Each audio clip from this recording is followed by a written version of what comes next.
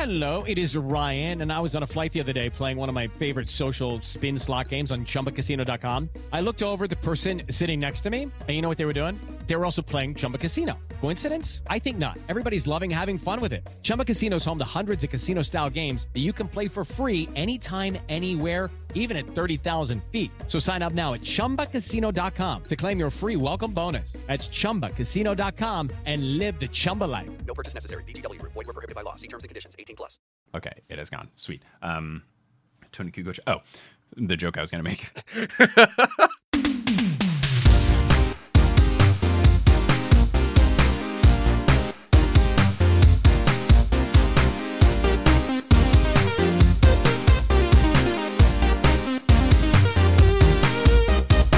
Sup, nerds? It's basketball. Welcome to Horse, a basketball podcast about everything except for the wins and losses. My name is Mike Schubert, and I'm joined, as always, by my trusted co-host, the talking shit about the Washington Mystics to Liz Cambage on Twitter. It's Eric Silver. Eric, how's it going? This is the best basketball story about milk since Klay Thompson, and I'm here for it. Let's very quickly give context to this. No, don't give no context. It's just milk. It's just a milk story. Well, we don't talk about it in the Jordan interview, so I feel like we should tell people what is happening. Fine. Okay, fine. So very quickly, Liz Cambage was trash-talking people of the Washington Mystics, who she does not like, saying that one of their players needed some milk in order to strengthen their bones, I guess. And then the Washington Mystics account clapped back and tweeted out a video of Liz Cambage struggling and falling over in the post, and then asked her who needs some milk. So now there's beef between a player and a full team, and milk is involved. It's cheese now because they've worked it so hard. It's butter. We'll put a link to all the tweets on the website, but before we get into this episode of Horse, we got to get a little bit prepared, and in order to do so, we have to take a quick visit to the Teal Memorial locker room. Teal's doing great. Teal's thriving. Teal learned how to make some really great cookies, and now it's their... It's like we're all going to emerge from this thing with like a bunch of new skills. Like we all leveled up. Right. Everyone is better at cooking and baking, I would assume. I am a lot better at sit-ups since it's the only exercise I can do because I ordered dumbbells and they were delayed and then delayed again and then canceled by Walmart. We're all going to be different. We're all just going to be different people. I'm +5 to Pokemon, which I guess was kind of inevitable for me. So you know who is +5 to making me happy? +5 to supporting artists. Is there our new patrons? It's our new patrons. We have 3 new patrons. Welcome to the team. So shout out to Emma Kay, Asai McKenzie, and Maria Pauldson for helping us out and supporting the show. You all got 7-inch growth spurts in college, and then no one recognizes you, and then you become one of the top 20 basketball players of all time. That was a reference to Scottie Pippen in The Last Dance, the new documentary that's going on, which Eric and I have decided we will talk about when it's all over so that we're not doing piece by piece. It's truly like Game of Thrones. Like, I need to know. How can it be Game of Thrones about something that already happened? Yeah, I mean, Cersei, am I right? Man, I wonder if Michael Jordan is going to kill all those people. Maybe. That Jon Snow guy, he knows nothing. He has so many rebounds. You know how you can know a lot of things, though, and not be like this Jon Snow fellow? You can check out our sponsor for this episode, which is Brilliant. That's a good one. So if you want to learn about math or statistics or very complex things such as differential equations or astronomy, you can do so with Brilliant. Brilliant is the best way to strengthen your mental toolbox. I'm a big proponent of this. I'm trying to convince all of you that math is super fun, and Brilliant is here to help me make my point true that math is fun. Listen, Brilliant, you're going to have to do a lot of work. I'm sorry. They have a bunch of different online courses in the subjects that I talked about. There's some other STEM subjects there as well, like physics. If you want to strengthen that brain because you've already cooked a million sourdough loaves of bread and you need to flex some different muscles, you should check it out. And you can support the show in addition to your brain by going to brilliant.org/horse and signing up today for free. Also, the first 200 people that go to that link will get 20% off an annual premium subscription from Brilliant. You're smarter because you're money savvy and you learn a bunch about math. You can now take the change that you've saved and throw it into your piggy bank because you know how vectors work. Mike, I remember what a Ninetales holographic Pokemon card looks like, but I do not understand how to do a lot of things in Excel. Don't worry, I got you. We're the perfect team. So now that we're all fully prepared, we can get ready for our first segment, which we like to call Full Court Press, get it like the news. Oh. And for this segment of Full Court Press, we have an interview with friend of the pod and WNBA correspondent for us, at least, Jordan Ligons of The Ringer.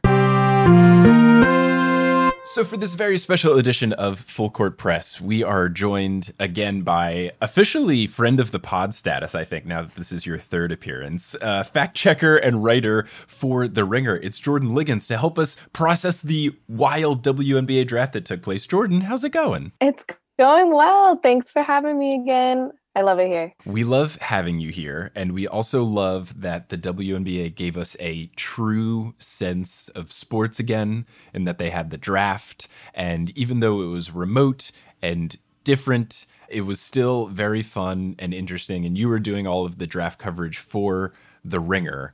And we just wanted to see if there was any particular things that you found interesting or incredibly exciting. I know that it kicked the night off by doing the honorary draft selections of all of the teammates of Gigi Bryant, including Gigi as well, who unfortunately passed in the helicopter incident, which was a really nice sentimental moment to kick off the night.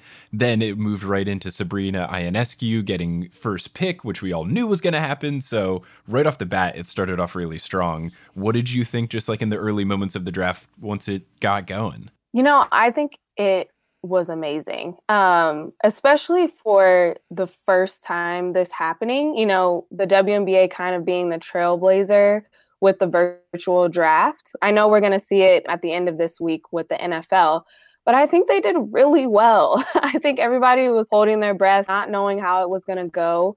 There was a couple laggy delays and things like that. But other than that, I think Kathy Engelbert did an amazing job, and the whole WNBA organization. Once Sabrina got drafted, we knew that she was going to go number 1. But if I could pat myself on the back there, I got the top 4 picks. But after that, it was a toss-up. It was surprise after surprise. And I think that just really shows how much talent was in this draft. That's fair, though. It's like Oscar picks at this point. You're like, I'm going to get Best Actor. But really, who knows what the costumes are going to go? Seriously. And even before the draft, if we can just talk about how I finished my mock draft and it was beautiful. And then the New York Liberty come in and make a huge trade for Tina Charles and just mix everything up. And then they get 2 additional first-round picks. That changed some things, but I would like to brag that I was officially the bearer of bad news in that case, because once I saw that the Liberty made that trade, I DM'd you like, holy shit, this is huge. And then you replied, I just posted my mock draft. Why would they do this to me? And then you immediately had to go to work and edit it. It was rough. There was a lot of ed notes on that mock draft because it went up, I think, 20 minutes before all of that came out in the news. So that was wonderful. That was a great morning. What made that trade interesting, and what I thought made the whole draft interesting, is that you basically had 2 teams going all in on this draft. The Dallas Wings had 4 picks in the first round, right? And then the Liberty had 3 picks in the first round. Was this draft particularly one of those drafts where all the experts say this one is loaded, or are these 2 teams just trying to trust the process and start in the same year? I think it was really important for both of those teams to try to trust the process, try to reload, rebuild, because they're both struggling. I think that they were trying to go all in. This was a loaded draft, in my opinion.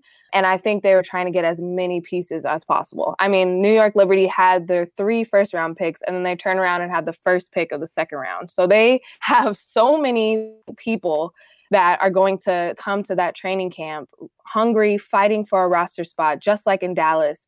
There's not a lot of them. And they have a lot of picks and also a lot of veterans. For example, on the New York Liberty, their point guard, Brittany Boyd, got waived, who I used to play with way back in the day in like middle school. Whoa. You know, she was their starting point guard. And now you have Sabrina coming in and she gets waived. And I think that's going to be a lot of players. We're going to see a lot of that in the coming weeks, unfortunately. Nice. We're just going to isolate that one quote of you saying like, yeah, I used to go up against a WNBA star, but then she got waived and I still got a job. That's going to be the quote of the podcast. Oh, she was way better than me. She was so good. Yeah, we knew then she was going to go pro, not me. No, absolutely. I have a question about Bella Alari. She went to Princeton. In the WNBA, do they make a big deal about people coming from Ivy League schools like they do in the NBA or the NFL? Well, it's like, wow, Ryan Fitzpatrick came from Harvard, so he must be smart. Let's keep hiring him and letting him do things, even though he's not that great. Does the WNBA like lose their shit over Ivy League players? I would think that they do.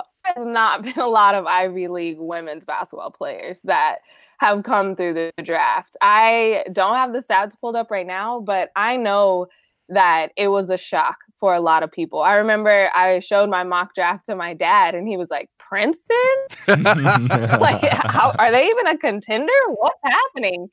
And that is exactly right. Princeton shocked the world this year by having an amazing record. They were going to be a top-seeded team in March Madness. And she is, I compared her to Elena Delle Donne. She's that unicorn-like player. She's tall, she's athletic, she can shoot. People are going to be talking about Princeton a lot in the WNBA because of her. It's so good. They're such a small school. They really need the elevation. As someone that grew up 5 minutes away from Princeton, New Jersey, we like the opportunity to brag about our much aligned state and the fact that we have the #1 smart people university in the country by all of those top rating whatevers.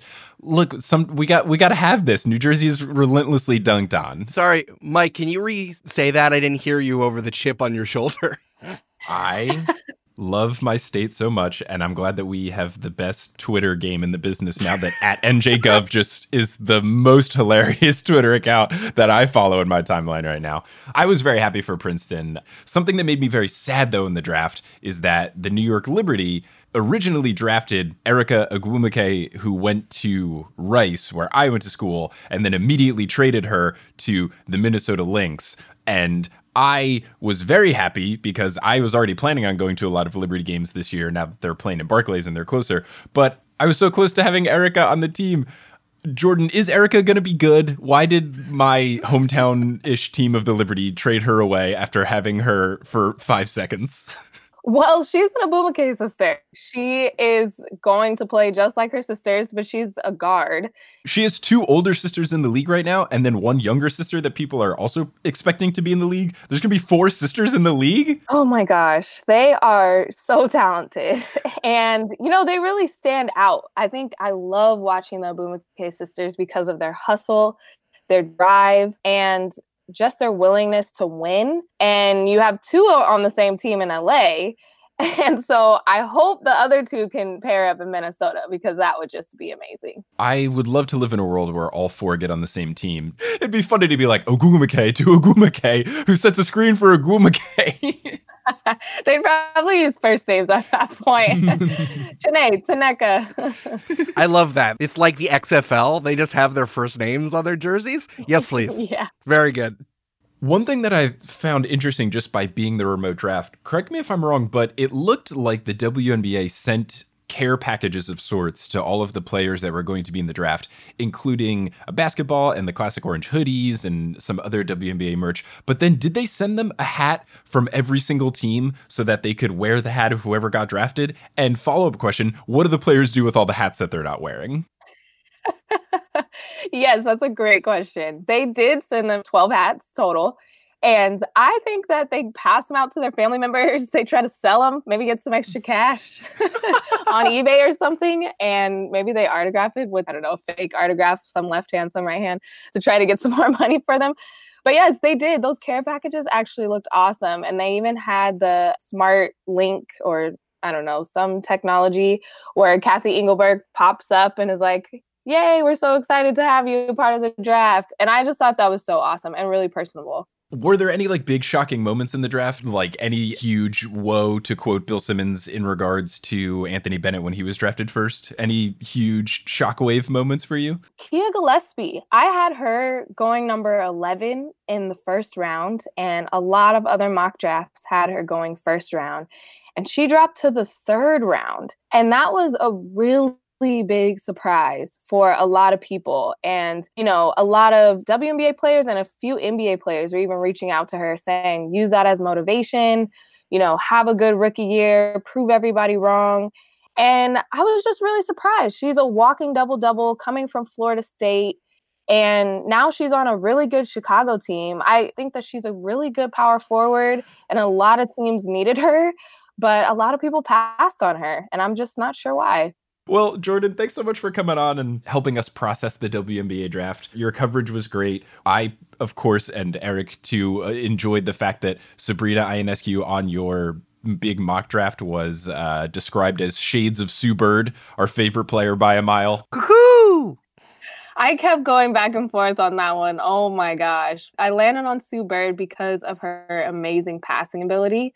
She can score. We know Sabrina can score, but she's a passer first. The pick and roll that she does is lethal. So that's how I landed on Sue. That's great. We're very excited. To try to put it into NBA perspective, we all know she was like the number one consensus pick. Is this like LeBron levels of certainty? Is it Anthony Davis levels of certainty? How like big deal draft moment is Sabrina to compare to an NBA player? Oh gosh, that's a great question. I want to say LeBron level for the women's game. Right. And I only say that because if you look at the coverage that she is getting, it is like LeBron Zion level in the sense that every single thing that, you know, anyone talks about in the women's game, Sabrina is there. It was quickly turned into the Sabrina draft. That's what my mom kept saying. She's like, oh, here's Sabrina again. We're talking about Sabrina again. Even after people were getting selected, they still circled back to showing highlights of Sabrina. And then right after she gets that Nike contract, things like that show that she is the LeBron, the Zion of the WNBA because of everything being circled around her. On her training camp, I guarantee there's going to be cameras there. On her first day, on her first game, everything is going to be centered around her, just like those types of NBA players. Zion definitely feels like an interesting comp, and maybe just because we've been watching The Last Dance, but like the way that everyone was talking about like Patrick Ewing and Michael Jordan and Hakeem Olajuwon as they came out of college and just dominated college so hard, is like this person is so much better than everybody else, is like no one is more of a sure thing because we've seen her play. Yes, definitely. And everyone has seen her highlights. We know the records that she broke, all the awards that she's gotten. Everybody knows all those stats. Even the common passerby can say that. And that's where it gets to the LeBron and Zion levels. Absolutely. Well, we are very excited to go to Barclays Center, which is now much closer than going up to Westchester, which I did 3 times last season to watch the Liberty play. I'm very excited to have Sabrina here in our backyard. Mike, my dad lives in Westchester, and I didn't go to Westchester that much last season. I just wanted to see some prime WNBA stuff. Now I can just take the train over to Barclays and pretend that the Nets don't own the Liberty, and I can just be like, it's still a New York team. Yeah. Oh, you mean the best team in New York, the Brooklyn Nets? the cool team, the Brooklyn Nets? Oh, the Brooklyn Nets, they are so cool. What did make me mad is that Kyrie Irving and some Nets did a Welcome to New York video. It's like, you guys brought in 2 great players and then were garbage the whole season. Yeah, my favorite part is Kyrie being like, oh, KD's not playing? All right, yeah, my shoulder hurts, man. I'm sitting this one out. Oh, perfect. That's the truest way to end an interview, is shitting on Kyrie Irving, the unifying factor between Eric and I. Bang, bang. But Jordan, thank you so much for joining on and helping us process this draft a little bit more. If people want to find you and your writing and stuff, where can they do so? Yes, you can follow me on Twitter @_Jordan Ligons or Instagram @JordanLigons, and all my writing is on theringer.com. And you got to check out her piece they published yesterday. Jordan wrote about love and basketball in his 20 years afterwards, and it's such a good piece. Thank you. Well, thanks so much for joining, Jordan. Thank you. Thank you for having me.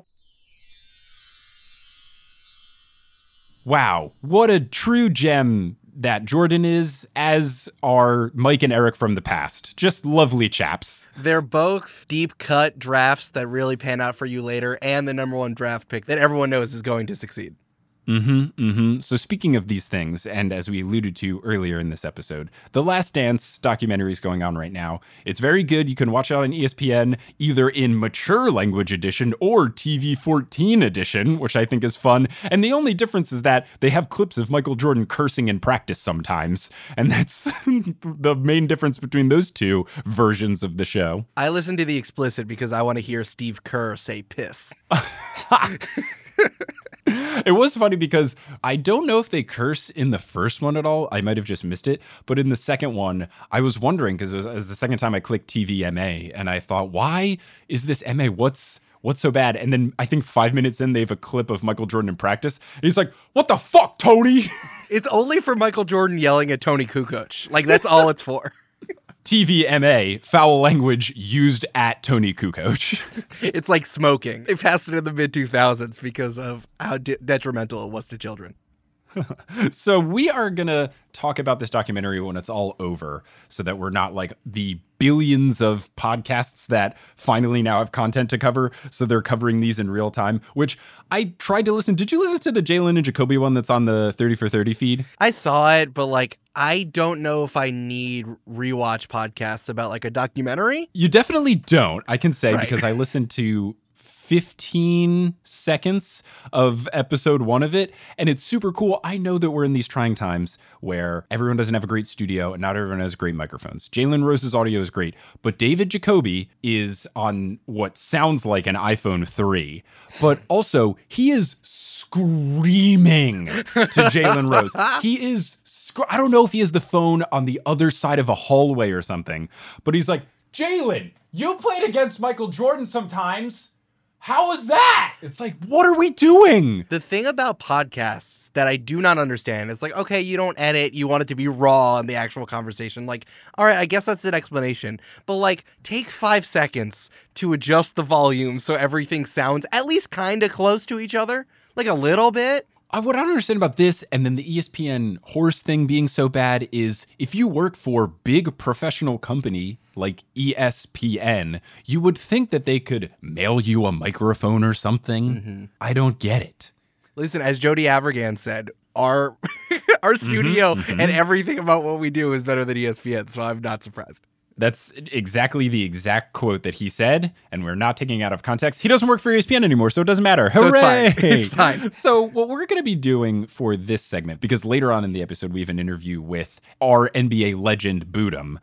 We are going to pay homage to the double three-peat era Bulls, but not necessarily talk about the documentary just yet. So what Eric and I have prepared are 2 mini That Actually Happens. Whoa, that actually happened. That actually happened. Do you want to go first or second? Can I go second? I feel like I never get to go second. So what I have prepared is something that I was always hoping to cover on the podcast, but it's hard to do in a 3-on-3 because there are more than 6 instances of this thing that I'm covering.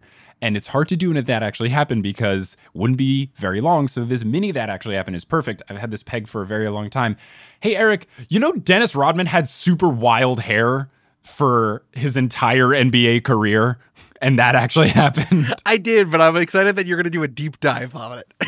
We're doing the deepest of dive. I did a lot of research trying to find any article written specifically about Dennis Rodman's hair. Most commonly, what I got was articles written in the 90s when people, of course, writers at the time, wrote things like, oh my goodness, Dennis Rodman's kind of weird. I should just shit on him in an article, right, guys? Yep. He's clearly going through some sort of mental issues. Let's just dunk on the dude for an entire article in a newspaper. Honestly, between The Last Dance, because I know that episode 3 is going to be about Dennis Rodman, and the Bad Boys 30 for 30 documentary, like, you really understand that Dennis Rodman was someone who had a really, really tough life and then became an amazing NBA player and like just needed some fucking structure. Yes. Dennis Rodman also has his own documentary that you can watch. It's a 30 for 30. I forget what it's called, but it's just about him. So there's a lot of interesting Dennis Rodman content out there. Highly recommend for anyone out there. The basic summary of Dennis Rodman is that he was working as a janitor in an airport and he was tall, and someone saw him and asked, "Hey, do you play basketball?" And he said no. And then that person convinced him to start playing basketball. And then he became the best rebounder of all time. Amazing. That's the Dennis Rodman story. So before we get into hair, I have a great quote from Dennis Rodman that I wanted to just finally set the tone with. He says, quote, "I have this fantasy that I can live my life like a tiger in the jungle, eating whatever I want, having sex whenever I want, and roaming around butt naked, wild and free. It sounds difficult and complicated, but it doesn't have to be. Everything you need to set yourself free is right there inside you." That's from his autobiography. I have no idea what the context is. Where did you get my yearbook, and how did you find my yearbook quote? My senior quote. So here's just a recap of the hairstyles that he did throughout his career. And then to bring it into The Last Dance, I specifically documented the hairstyles he had during the playoffs and finals run for that second three-peat. Nice. How Dennis Rodman got some of these funky designs is that he would bleach his hair, and then it would be buzzed pretty short, but just long enough where it's a very, very short afro kind of vibe going on, so you can see all of the stuff. Obviously, we'll have tons of pictures on the website for this episode. So he did an AIDS ribbon in his hair. He did a cheetah print design where his hair was yellow and then it had black little cheetah squiggly things going on. That's too great. One of his more common ones that he wore throughout his tenure on the Spurs and also with the Bulls, he had neon pink, just all covered neon pink. Same thing with neon green. For opening night on one of his seasons with the Bulls, he had it all bright red and then a black Bulls logo on the back of his head. That's very cool. In 1991, when he was still on the Pistons, one of his earliest unique hairstyles was that he buzzed into the back of his head Trilogy and then the Roman numeral 3 because the Pistons were in the Eastern Conference Finals and they were trying to make the NBA Finals for the third consecutive year and they lost. So, not great. I don't know, man. Like, these don't seem that weird. Like, if this is your thing, I don't know. It's like, oh yeah, Dennis is going to do something with his hair. Like I guess. It's almost like I have backloaded the wild ones to the end. Shit. In 1995, while he was on the Spurs, he had all orange and then a design in the back of his head that I could only describe as looking like crop circles. It's like a circle and then a line at the top and then another smaller circle inside of it. So it either looks like crop circles or he's wearing just one Beats headphone on the back of his head. And it's buzzed in and then spray painted a little darker so it really stands out. I need there to be an interview with Dr. Dre where he was like, yeah, man, the Beats, just an innovation. I was really inspired by the back of Dennis Rodman's head in this one particular game. In 1996, he had this very cool design that was gold, teal, and purple. In 1997, he was in the movie Double Team with Jean-Claude Van Damme. Oh, that's a whole other story. He had it dyed completely white, so not the standard blonde. And then there were these brown/black polygons. And this one's impressive because it's incredibly sharp, which makes me think that he had a stencil. The other ones kind of look like someone had a spray paint thing and just kind of drew it. This one looks like he had a legitimate stencil on his head, which I'm very intrigued about. I like the idea that you think that Dennis Rodman did this to himself. And then finally in 1997, there was a game where it was just all yellow, and then he had a black happy face, like the stickers that were popular in the 90s on the back of his head. Dennis Rodman just super loves Watchmen, and he really wanted to shout out Alan Moore. So those are all of the highlights of things that he wore during the rest of his career. Now we specifically get into what he had on his head during the playoffs of this three-peat run with the Bulls. Mm-hmm. So in the 1996 playoffs, he just had it blonde, which I appreciate because I've been watching a lot of 96 Bulls recaps because that was the team that won 72 games. And when you're watching these really blurry, poorly recorded games, it's very nice to have Dennis Rodman out there because then you go, oh, that's Dennis Rodman. That's the Dennis Rodman one. Bald one, Michael Jordan. Blonde one, Dennis Rodman. Flat top, Scottie Pippen. Cool. Tony Kukoc, the one that nobody passes to. So in the 1996 NBA Finals, though, he had his blonde hair, but then just a bunch of random designs on it. It very much looked like he was rocking what a skateboarder would spray paint onto a wall. Let me send you. I have the article link. Hold on, so you can look at all these. So what you're saying, it's like a Tony Hawk Pro Skater 3 sort of deal. It would truly be Tony Hawk's American Wasteland, because that was the first one where you could customize and make your own graffiti tags. Thank you. You've already answered the question that I had. Ooh. What I like about this, it looks like a arcade carpet in the 90s. It's very, very good. So that was 96. 1997, in the finals, he goes rainbow. Yeah. He goes rainbow, where it's got bluish purple in the front and then a big blotch of red in the middle. And then there's still some blonde peeking through and a little bit of green. It's super fresh. I like this one a whole lot. That one is very pretty. I just like that it's colorful. Like, it's one thing if you just do designs, but like having colorful hair is just like, you're like a poison dart frog. It's like, hey, don't box me out. So then in the final run, in the 1998 playoffs, he had a design where it was red in the middle and then yellow on the sides with black wavy lines. Yeah, Last Dance, baby. I appreciate that in 1998, The Last Dance, he has decided, I'm pulling out all the stops. I'm not just rocking the regular blonde for the first 3 rounds. I'm getting funky with it. And I really like this zigzag design. I think this is the best of all of the designs. It's cool. It's got multiple colors. It's got his trademark blonde, but it still has red for the team he's playing for. Zigzags are in there. They're black, so it's on the Bulls color scheme of red, black, and white. I love this hairstyle a lot. I really like the photo in this particular article. Dennis Rodman is helping Michael Jordan up, and it looks like 2 players from 2 totally different things got photoshopped together. Yeah, a basketball player and a WWE wrestler are on the court together. Exactly. Like, who put Triple H? Who photoshopped Triple H to be picking up Steph Curry? Like, that doesn't make any sense. And then the final design that he rocked for the finals in 1998 was a black and green combo where the green is the most neon green that I can imagine. And there's no real rhyme or reason to this one. Maybe it is cow print-esque, but it doesn't really seem to have a strict format to it. This one, not my favorite, but it is very bold, so I applaud it.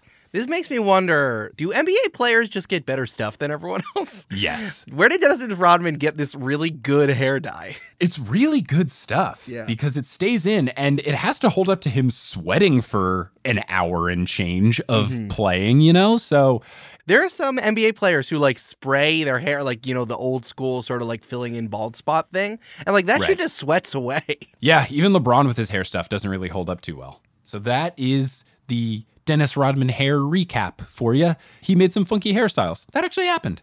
Wow, that actually happened. Well, Mike, I'll come right back. I couldn't not talk about Michael Jordan. I've already talked about Michael Jordan on this podcast. But with The Last Dance, he is just a truly strange man. Yep. And there was an article on The Athletic called Untold Stories of Meeting Michael Jordan. But of course, it was behind a paywall. And I said that was bullshit. So I focus on one particular story that I unearthed from our NBA.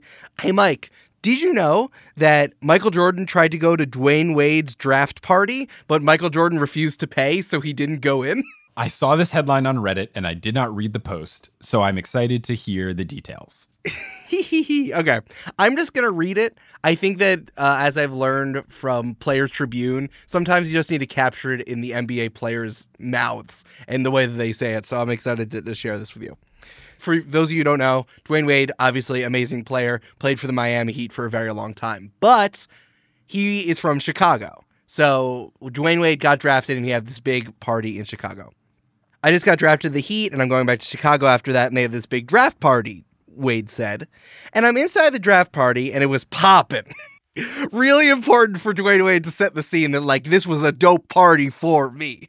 I really appreciate the word poppin'. I very much like saying, let's get it poppin'. And I'm glad Dwayne Wade shares this sentiment with me. It really sets like a time frame too. It's like, oh, this is an early 2000s party. I remember my cousin came and got me and he was like, yo, Jordan's here. They won't let him in. Ooh. Ugh. And I'm like, what, man? Stop playing with me. Because obviously, this is a wild thing to say to a person. What's so strange about this is it's in Chicago. It's Michael Jordan. He's Jesus Christ. We're going to come back to that. We're going to circle back. But then he was like, bro, I'm serious. Michael Jordan is outside with like 50 people. They won't let him in. What I like about this is that this is framing it like Michael Jordan has like a 50-person posse with him and none of them are allowed into this party. Look, sometimes you just got to roll 50 deep to the club. I got to have a half a Benjamin of crew with me or I don't go anywhere. He's got a Chrysler that's as big as a whale, so he might as well bring all 50 people down to the Dwayne Wade draft party. Oh my God. Draft party, yeah. That might be the dumbest joke on horse we've ever done. Congratulations. That's great. I just want Fred Schneider to show up to the party. Hey, Dwayne, congrats on the drafting. The Miami Heat gonna win the finals. Everyone had matching hats. So we run out the door, run up the front where they won't let him in. Hey, why won't y'all let Jordan in? Somebody was like, he wouldn't pay. And I'm like, what? So I run outside and Michael Jordan is out there on a motorcycle surrounded by 30 dudes. So 20 of them left? 20 of them just didn't want to deal with this.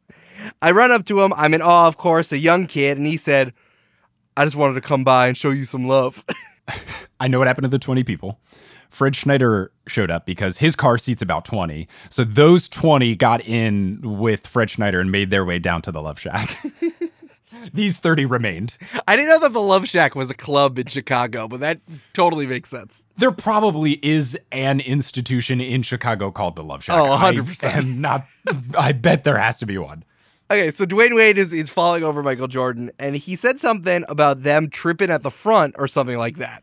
But he's like, I just want to come by and show you some love. Congratulations on getting drafted. And I was like, man, thank you for coming. I just couldn't believe it. Thank you for coming. Hey, you want to come in? And he's like, nah, we good. I just came by to show you some love. And he rode off on his motorcycle. Bananas. What I like about it is that Michael Jordan obviously like refused to pay for the cover. But then when Dwayne Wade came over and said, no, I can get you in for free. I'm Dwayne Wade. This is my party. It's poppin'. He's like, nah, I'm going to drive away. And he was also like astride a motorcycle the whole time. I think what Jordan is doing is what in pre-quarantine times people used to love doing, which is getting ready to do something and then having plans canceled. Because now Jordan has made all the effort of, I don't really want to go to the club, but I want to show love for Dwayne Wade. I can now have a way out. I'm going to act like I was offended by the bouncers. And now I'm doing the ultimate I can't stay very long in that I'm not even going to go. I saw Dwayne Wade. This is all I had to do. Now I get to leave. What I like about this is that you're doing the thing that no one can do, which is make Michael Jordan relatable. It's like and I appreciate the Herculean effort you're doing, but I really think Michael Jordan is just really cheap and then doesn't want to be shown up like he wasn't going to pay. Like he just wanted to get out of the situation. That definitely could be it. But on the flip side, I'm sure Michael Jordan going to any basketball themed event is a horrible experience for Michael Jordan. Sure. Because everyone wants to talk to him and take pictures and stuff. It is probably exhausting for him to go to anything basketball themed at all. So this was probably a huge relief for him. Michael Jordan loves canceling plans. Everyone does that. Him and John Mulaney, the big two. The thing you mentioned before is why didn't the bouncer just let Michael Jordan in? This is literally Chicago. People should know what Michael Jordan looks like, especially if he's on a bike and people are losing their shit about it. Like, what was wrong with this bouncer that they didn't know it was Michael Jordan? There's only so many people in the year 2003 rocking a Hitler mustache and a single hoop earring. There's only so many. And a Hanes t-shirt. It's tagless.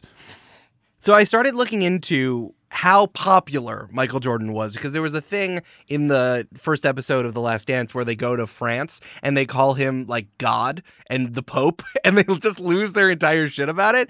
And like everyone knew who Michael Jordan was during this time. So I was looking at an article from the Chicago Tribune called How They Stake Their Claim to the Title of Most Famous by Tom Hundley. So he was a foreign correspondent for the Chicago Tribune, and he's been everywhere. And he was talking about how freaking famous Michael Jordan was compared to Pope John Paul II and Muhammad Ali. Okay. So here are some 3 really quick stories about how popular Michael Jordan was. On one occasion, I discussed the Great Chicago Bull with a dagger-wielding tribesman in North Yemen. They talked about Michael Jordan's stats, apparently. Okay. On another, a bleary-eyed Kosovar warlord apologized for yawning through our interview. His excuse, he'd been up late watching the satellite feed of Jordan leading the Bulls to their second three-peat in 1998. Okay. So just a bat and a warlord, just like, oh yeah, like Michael Jordan, he's definitely going to take it. Jeez, all right. Gotta watch the game. You gotta. I mean, like, he's a foreign correspondent, so these people are, like, kind of bleak. But it's wild about who cares about Michael Jordan on the far stretches of the globe. But this is the most ridiculous story. There was a Serb man who was living in a Croat village in Bosnia. So this is the dark stuff. Ethnic cleansing was happening in Bosnia. So his wife hid him in his attic. And no one knew he was up there, not even his children. He was up there for a year. And once there was an agreement keeping everything safe was signed, he ventured into the street for the first time in more than a year. The reporter happened to be in the village that day and ran over to his house because he heard this story.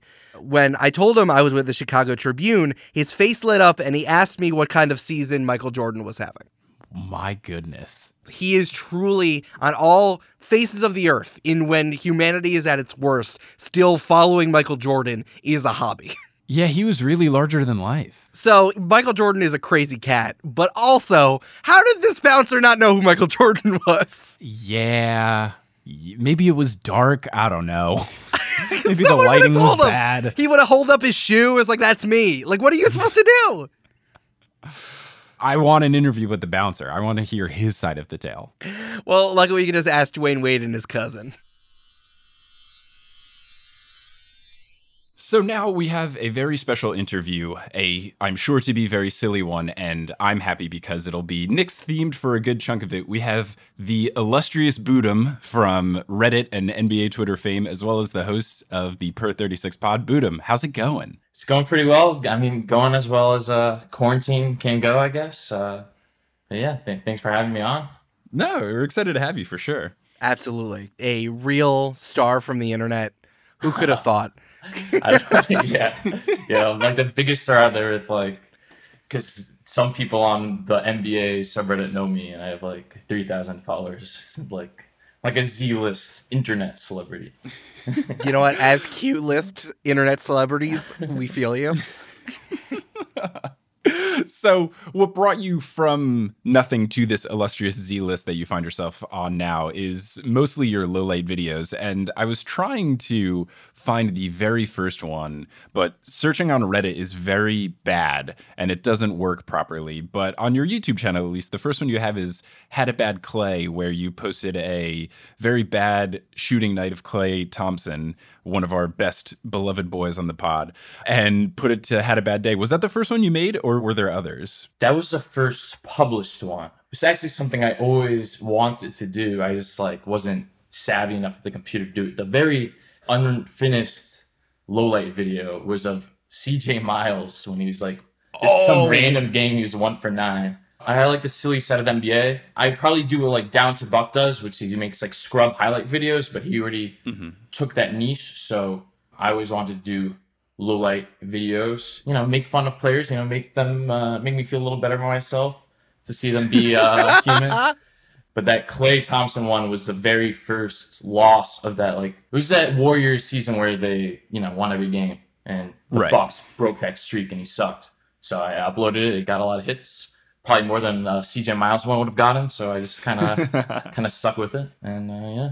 You know, it's funny that you bring up the Klay Thompson one because I have a Reddit post pulled up here from our Warriors. Bootum's low-life videos are everything wrong with NBA fandom. Yeah, I remember that. I don't know, that's funny. I wish there was like more like funny like posts like that. I mean, they're so lighthearted. And honestly, that year I was rooting for the Warriors because they were so fun. But people who like act like it's the worst thing ever, I mean, I don't know, it's just funny, you know? What I like about this the most is that in the third paragraph, this guy, because it's probably a dude, no one's going to go on Reddit and be salty about low-light videos other than a guy. I'm salty and wouldn't have written this if we'd won because then he'd just be another hater. He's given ammunition to the narrative that everything the Warriors accomplished deserves an asterisk next to it. You're ruining the Warriors dynasty. I ended Warriors Dynasty single-handedly. I ended it all. Like, people talk about LeBron's like blocking stuff. No, it was Bootum's low-light videos. Clay saw it. He was crushed. He was crestfallen, never recovered. He then drank too much chocolate milk and he got a cramp, and then he was just out for the rest of the playoffs. Well, that's why he tore his ACL. He wasn't in the gym enough because he was watching the video on repeat and just stewing in anger that someone would have the audacity to make this film. The best question that I have for you is, how do you think you contribute to NBA fandom? I really think that on the internet, there's like a overarching idea to be positive. And like when you're not positive, you really get dumped on, especially on Reddit in so many places.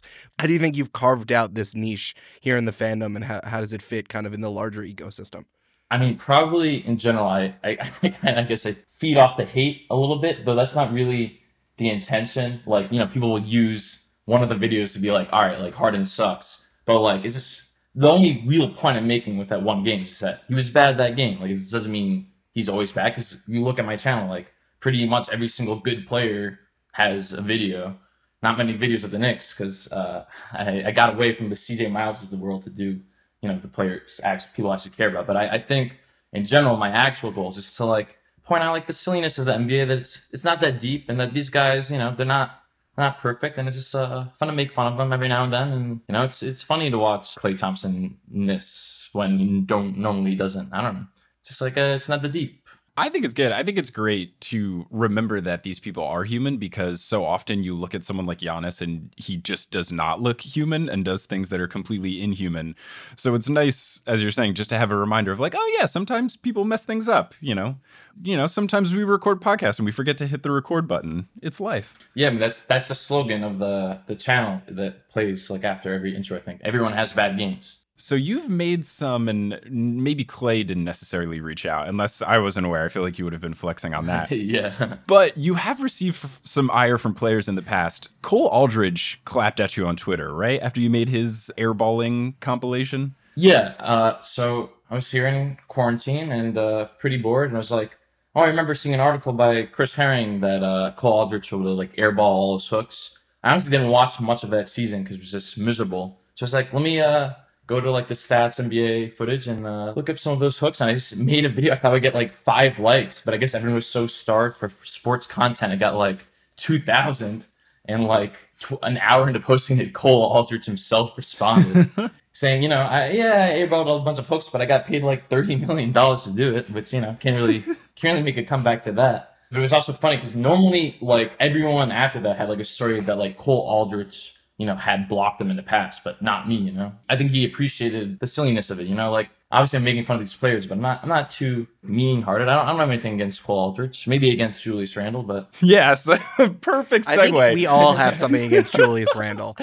I was very early on the being terrified about us signing Julius Randle this offseason bandwagon. What I appreciate is that I think it was even some of the threads, because some of the R Knicks threads on Reddit are really bad. Some people saying like, oh yeah, look at Julius Randle's stats. He's better than Kristaps Porzingis. We're going to be totally fine. And then he got on the team and all he does is do spin moves and turn the ball over pretty consistently. And then you made a low light video of it. And he made fun of you saying that you probably live in your basement, I believe, on Instagram. Was that what he said? Well, to be fair, that wasn't in response to me, but it was in response to someone who like reposted the video. So I'll take credit for that epic diss. He said like 30 years old and never made varsity, but in fact I am 19 years old and made varsity not once but twice. So nice. Suck on that, Julius Randle. This might be just because I've been watching The Last Dance, but like entirely possible that you're going to go through a Scottie Pippen growth spurt and become 6'7" like any minute now. We'll see, and then I may not be able to like bulldoze through people as well as Julius Randle. I won't spin every single time and give it to the other team. I do like the idea that you're 6'7" and you still have like decent iMovie skills.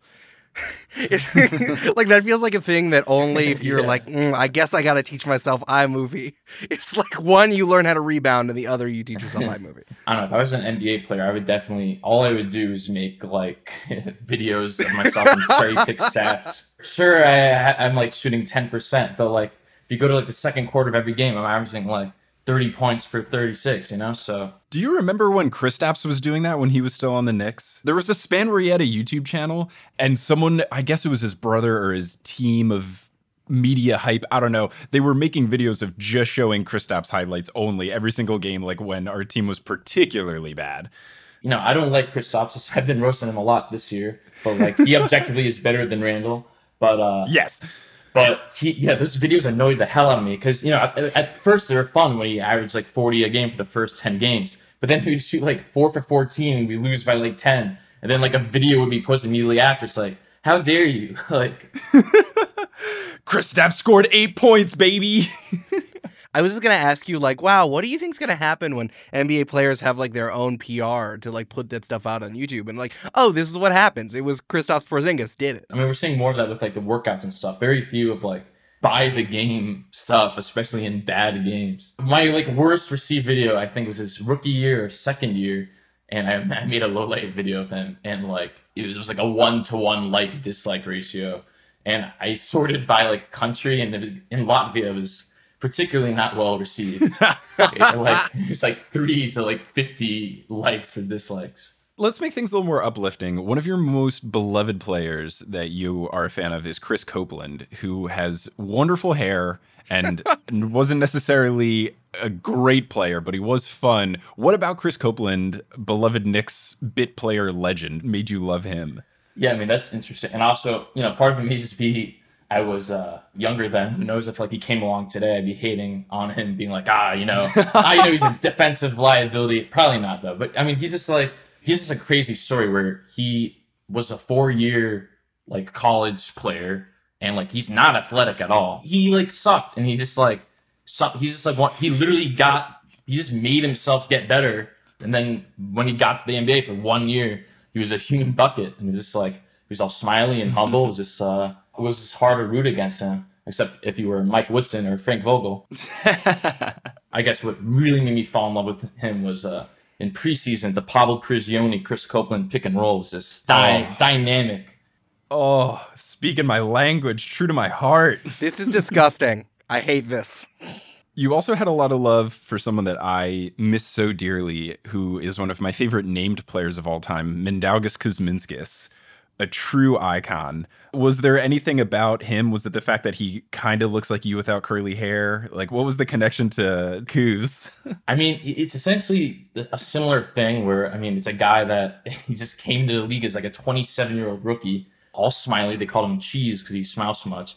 And also, you know, he just seemed to be a bucket, and good things always seemed to happen when he came in. It was hard to root against him. I think definitely me looking exactly like him definitely played into that a little bit.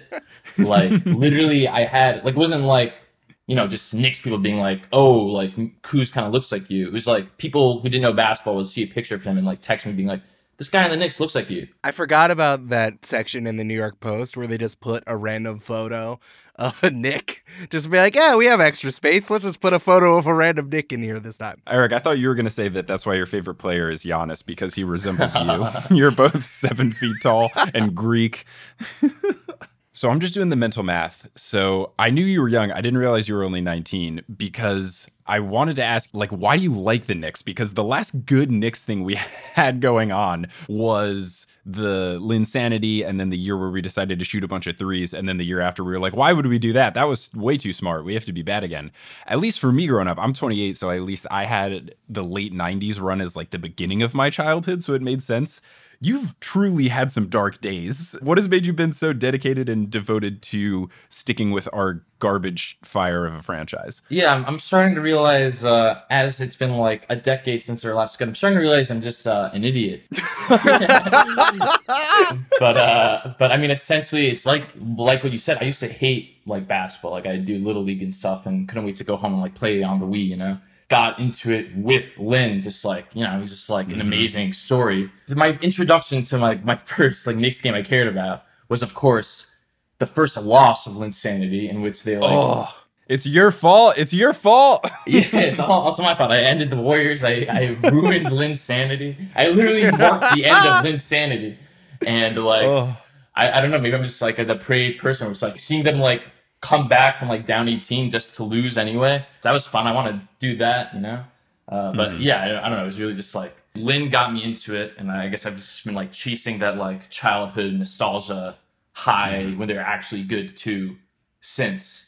And now I'm realizing, oh, that was 10 years ago. Maybe it's time to go to the Nuggets, but might as well stick around. If they're good, then it's be like, yay.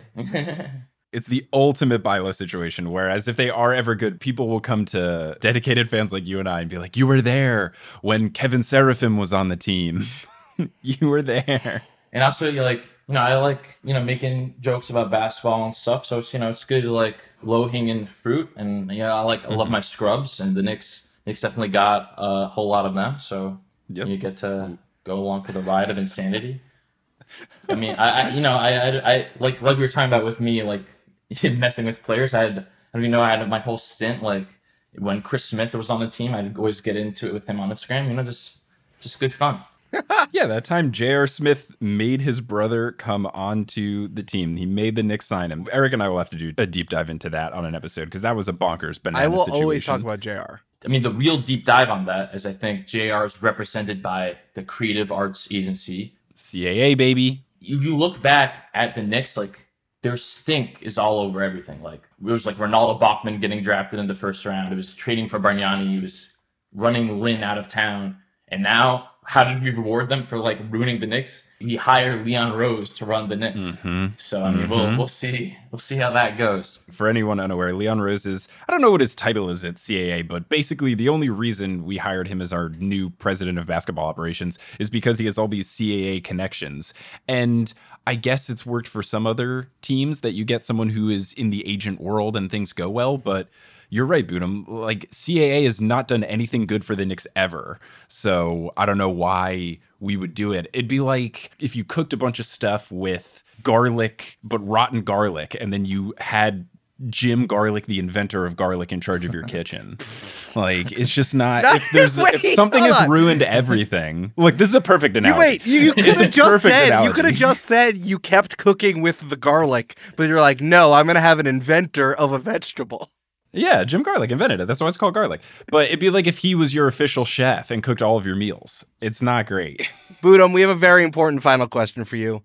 We have a rule on Horse that if there are any NBA players in the league who are up to college age, we don't want to come down too hard on them because remember what we were like in college. And then we have to tell a dumb college story to repent for us being too harsh on people who are still like living their lives and putting their experiences together. As someone who is in college now, is there any advice that you could give to the 18 to 22-year-old NBA players from someone who has an actual college experience and from someone who is looking at them from the outside and will roast them on YouTube? Well, I'm not in college right now. Now I'm in Zoom University. Zoom University also sounds like a Kanye West lyric from like 2012. Zoom University is my favorite. Their mascot is the 40-minute timers. I know. I guess the most funny college story that happened to me this year. So I guess my advice would be lock your doors and also manage your alcohol. Because one night this year, in my dorm room with my girlfriend at the time, and in the middle of the night, just like some other dude like climbs into our bed, and in the middle of the night, and I wake up and I'm like, why is there another man in our bed? And she's like, eh. So I was like, oh, all right, I must be dreaming. And then I woke up again. I accidentally kicked him. I was like, oh, sorry, didn't mean to bother you there. And then I woke up again and he was gone. So I was like, oh, I must have made that up. But then a day later, I found his shoes. So that definitely happened.